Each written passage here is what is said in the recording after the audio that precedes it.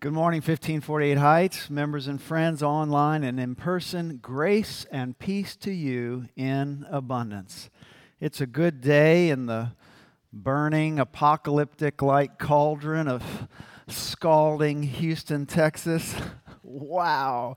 You know it's getting bad when friends and family are texting you from other areas of the country. Are you okay? Are you okay? We're seeing on the news. I'm like, it's June in Houston, man. Calm down. We're used to this. But it's good to be in an air-conditioned sanctuary, singing praises to the Lord and enjoying one another's fellowship. At 1548 Heights, we have a mission of being a transforming church, changing lives for God and for good in the world as God transforms us into the image of Jesus. God loves us so much that He accepts us as we are. He loves us too much to want us to stay that way. And so we invest ourselves together in community over time in the context of practices and disciplines and rhythms in placing ourselves before God to do His transforming work in us for God's glory, for the abundance of our own lives, and for the sake of the world. We're in the seventh and last week of a series called Good and Beautiful. I'm using James Bryan Smith's book as a conversation partner, The Good and Beautiful You, Discovering the Person Jesus Created You to Be. We've talked about having a soul. Our soul is the deepest essence of who we are in our God-breathed humanity. We've talked about being embodied people, having a body, which is a gift to be stewarded and treasured and an instrument to serve God. We talked about being desired, that God desires us and pursues us in His love. Jesus is, if you will, the hound of heaven, always seeking to bring us to the Father. And we talked about being forgiven in Christ, not something we need to ask for continually as we sin, but a once and final forgiveness through Jesus Christ. We talked about being made alive in Christ through the power of His resurrection. And last week we talked about being made holy in Christ. We have been made holy by virtue of His death and resurrection, and our faith in that embodied and acted out in our baptism into Christ, and we are continually being made holy on the journey of sanctification. Today we're going to talk about in Christ we are called. In Christ we are called. As always, we're going to read the Word of God together, and then we're going to unpack things. So Matthew chapter 4, verse 18 through 22, and then Ephesians 4, 1 through 6. There is an outline in your bulletin. Most of you were given a bulletin when you came in. If you find that helpful to follow along, fill in some blanks, underline some things, I invite you to do that. Listen to the word of the Lord. Matthew 4, 18 through 22. As Jesus walked by the Sea of Galilee, He saw two brothers, Simon, who is called Peter, and Andrew, his brother, casting a net into the sea, for they were fishers. And Jesus said to them, "Follow me, and I will make you fishers of people."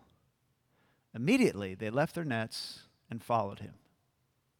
As He went from there, He saw two other brothers, James, son of Zebedee, and his brother John, in the boat with their father Zebedee, mending their nets.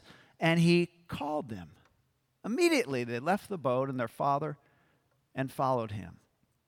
And now Ephesians 4, 1 through 6.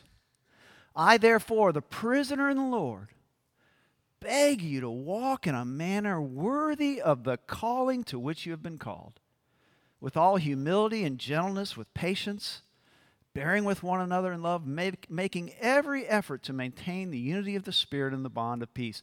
There is one body and one Spirit, just as you were called to the one hope of your calling. One Lord, one faith, one baptism, one God and Father of all, who is above all and through all and in all. Thanks be to God for His word and for His living word, Jesus Christ. In the Bible, we see a multitude of callings. The Bible is full of callings. There is Abraham. In Genesis 12, God says, leave everything you know and go to a land in which I will show you. And it's not called a calling, but the writer of Hebrews, looking back, describes it as a calling.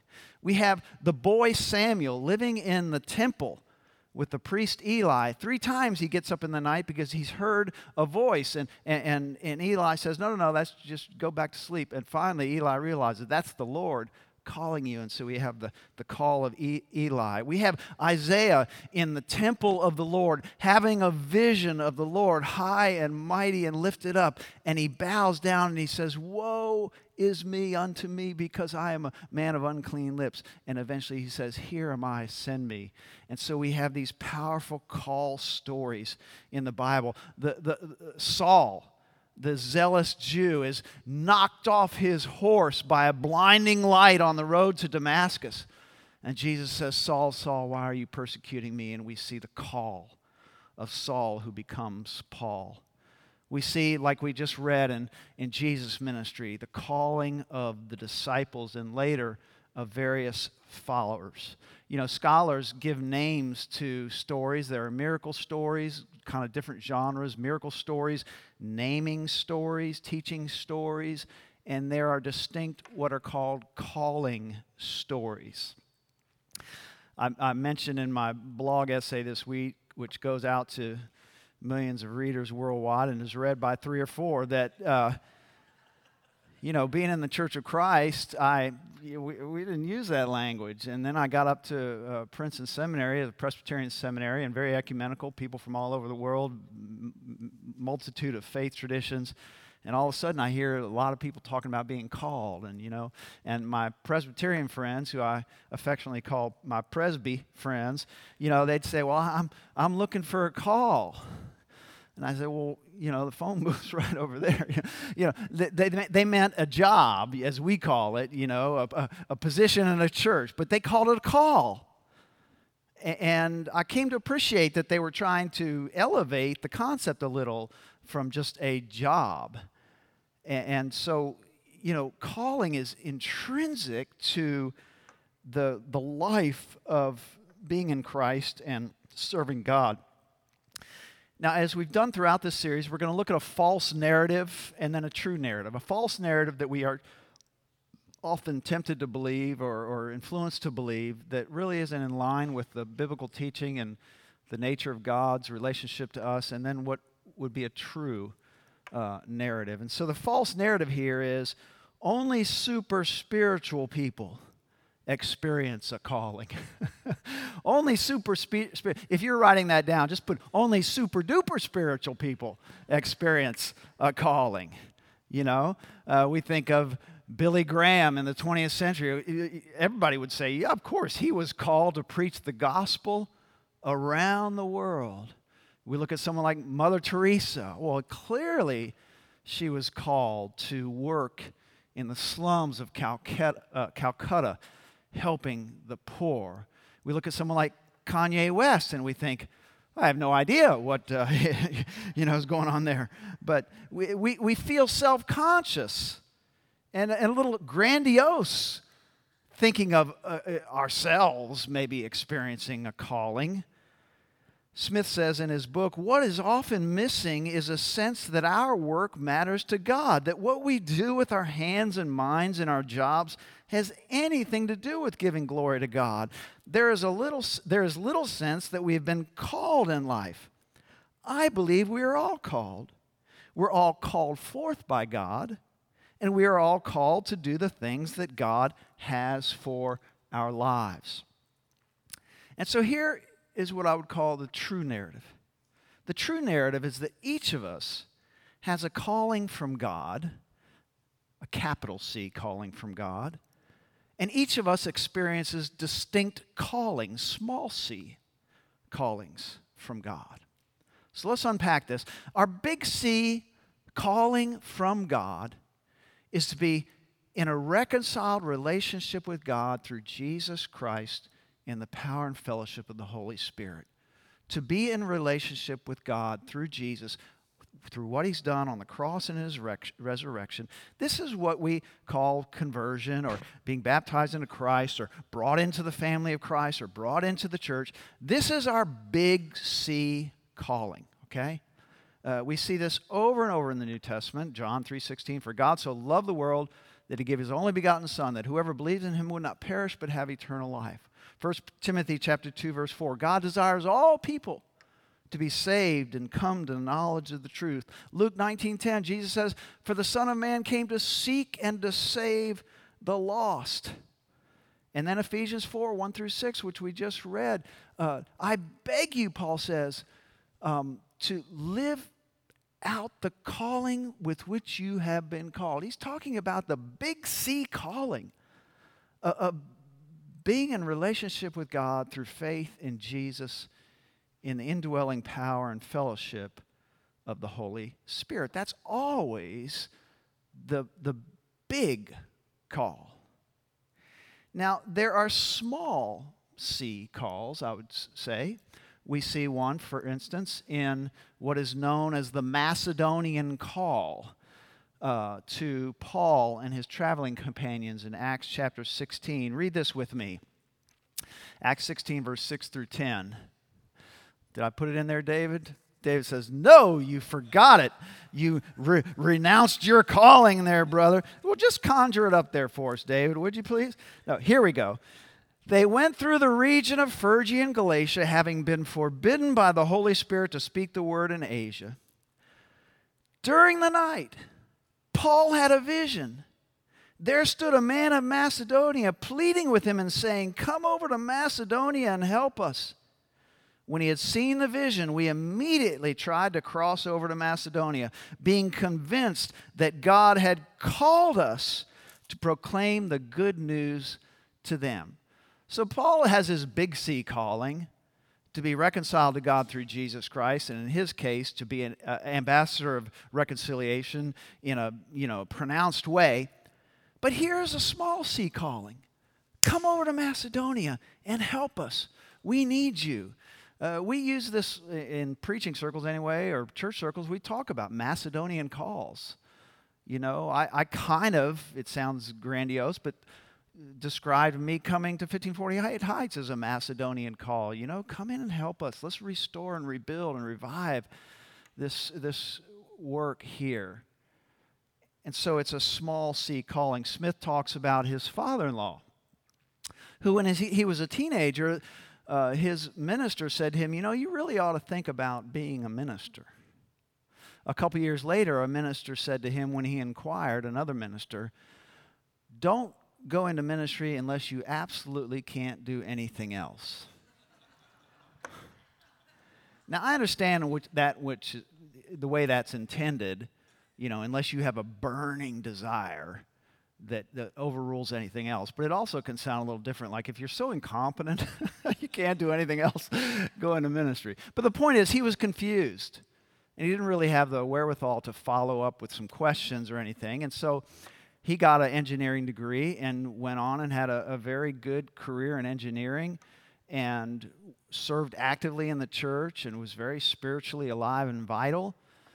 Later, at mid-50s, he was offered an early retirement package, and he took it, and he decided to go to seminary. And his wife said to him, I always knew this day would come. I could see something burning inside you. And he ended up preaching for 9 years. And Smith asked him later, he said, do you ever regret not going into ministry initially? He says, no, I don't see God's calling as a bullseye that you have to hit smack one time. You know, it's something that just sort of accompanies our life. And I feel I did good work serving God as an engineer, and I'm doing good work serving God now. And so there are small C callings that we can listen to. Angela and I have a very dear friend. She's actually our daughter's age, and she is so clearly called to the mission field. I mean, the foreign mission field.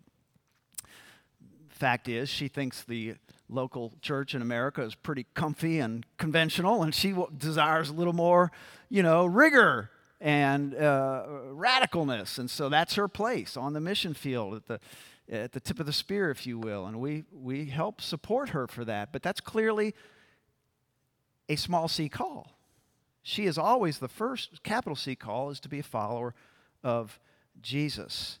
Our youngest daughter and son-in-law talked as early as when they were engaged about feeling a call to adoption, to become adopted parents, not exclusively, not instead of having biological children, but to participate in that beautiful gospel ministry of adopting a child.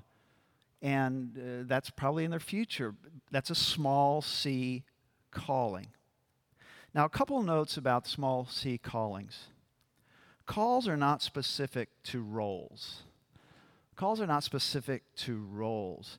You know, we tend to think, oh, he was called to be a minister or a missionary later in life, or he or she was called to be a teacher or a nurse. You know, there's certain things that just sort of emanate possible calls, but it can be anything. Imagine with me that you're talking to a man or a woman who is an auto mechanic, and they say, you know, from the time I was little, I just was fascinated by how cars work, and I get such satisfaction as a mechanic feeling like I am helping people get on the road with a safe and reliable car. I feel like I glorify God in this work. Well, it seemed to me like that's kind of a small C calling.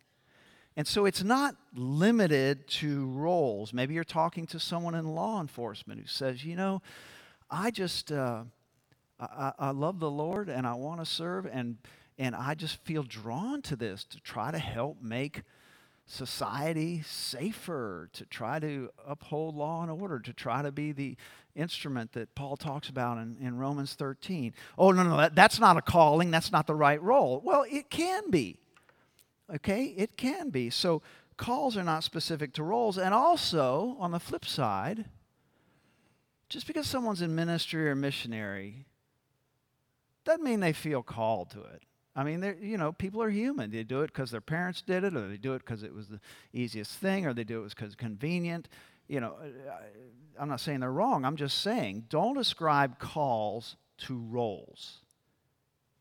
A small C calling is very, very unique to individuals. And then second, calls are not always lifelong.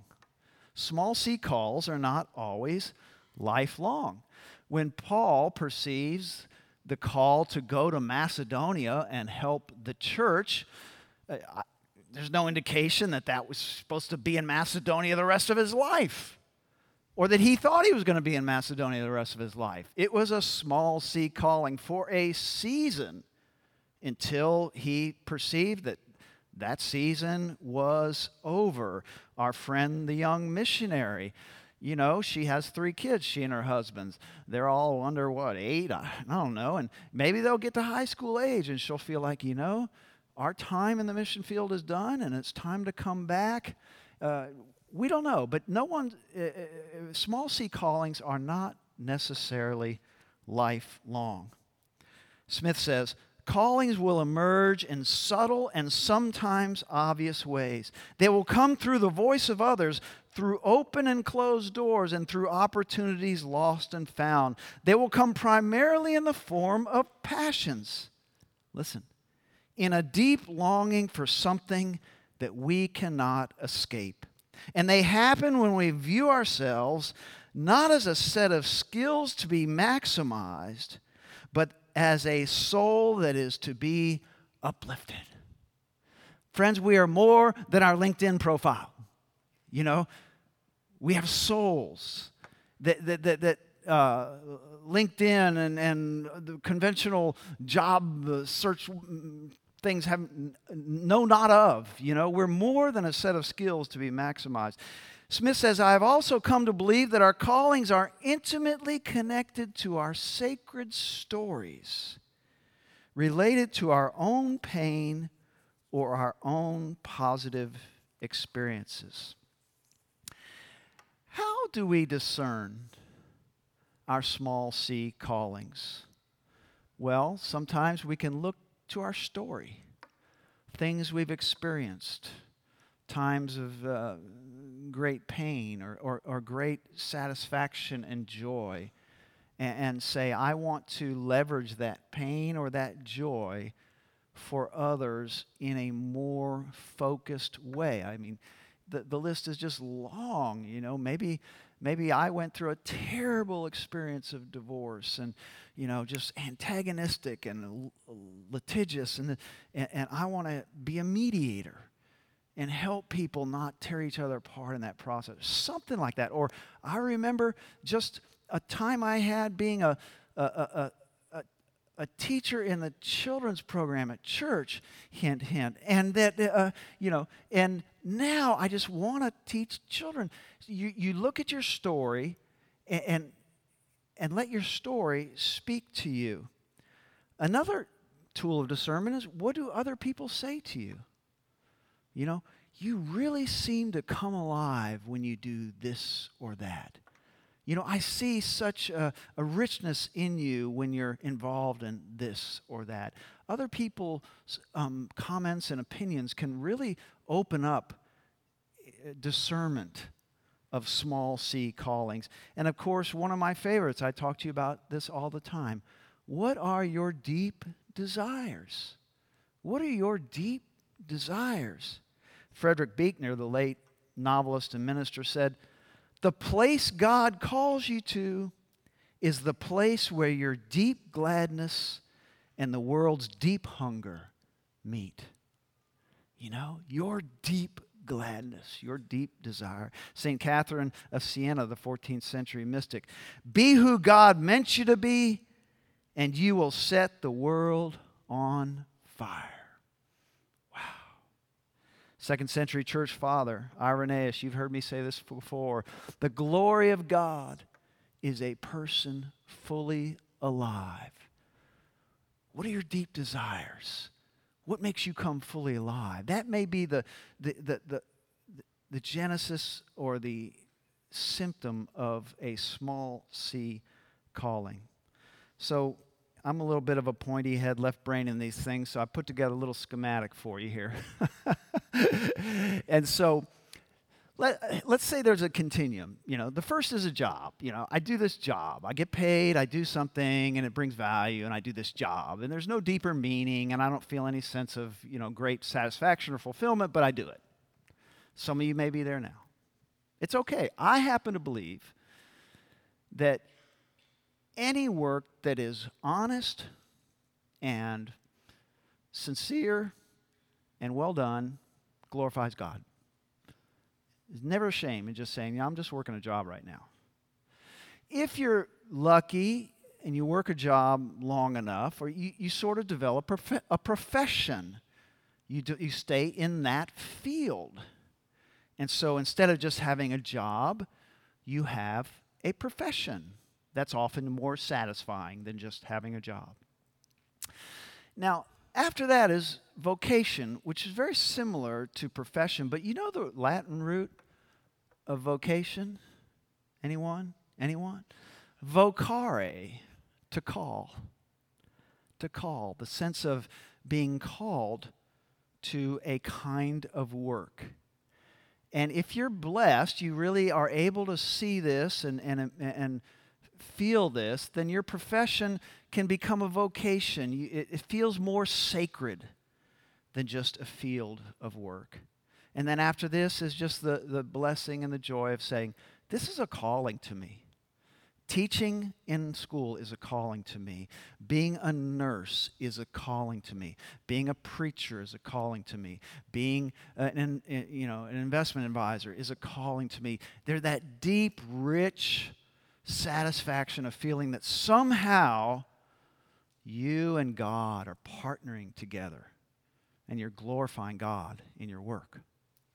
Now, the second part of this schema is, above all this, is our big C calling to, as Minky talked about in her communion devotional, just always seek to be leaning in to our relationship with God through Jesus and the fellowship and power of the Holy Spirit. That's easy to sort of get distracted by other things, and just always renewing and refocusing what is our true north. And when we do that, this is just my impression, This isn't from the scriptures, but as Paul said, I think that I too have the Spirit of God. When you tend to your big C calling, the other ones tend to take care of themselves. And that if you sort of neglect or treat as maybe not of first importance, the big C calling, you'll just kind of get real frustrated in these other ones, the lesser calls. And so tend to your big C calling, and your small c callings will become more vivid to you. They will be more discernible. They will be more something you are able to hear and see. God, this is what you're directing me to in this season of my life. I'm even going to give you some homework today. We love homework. Write out your calling. Write out your small c calling for this season of your life. Just this season of your life. And make it one sentence. Yeah. Just one sentence. It could be a long sentence. I'm going to read you mine, or I'm going to say it to you. It's a long sentence. But just say, as far as I can perceive and discern, this is the small c calling I'm living out in this season of my life. I think that will be a rich experience for you. And I would love to hear it if you're willing to share it with me. Okay? 23 years ago, I wrote out a small c calling. And it may sound kind of broad, but it really speaks to me as a preacher. And I have not seen fit to change it. And it's something I say to myself often. I am dedicated to embodying the love of Jesus Christ in my relationships and associations so that I may inspire and empower people to pursue a profound relationship with God and to live joyful lives of deep faith and purpose. And that's sort of been my anchor, my small c calling, that is informed by my big C calling to be an ambassador of Jesus Christ. And so, friends, life is here. Life is before us. God calls us in Jesus Christ to our big C calling. Tend to that first. Tend to that often. Lean into that. And you will find that there are small c seasonal callings for you in your life that will be a source of great and rich satisfaction and spiritual growth. Let's pray together. Thank you, Lord, so much for all we've talked about in this series, how you desire us and come towards us, how you forgive us, how you make us alive in Jesus, how you make us holy, and how you call us beyond just meaningless, just rote lives, but you can enrich everything for us as we respond to your call. Lord, help each of us, especially those of us who may feel sort of directionless now and just without a true north. Help each of us, as Mickey said, be attentive enough that not distracted by these other things, that we can really listen to you and seek you and know what your small c calling is for us in this life. In the name of our Lord Jesus Christ, who says, "Come and follow me," in his name we pray. Amen.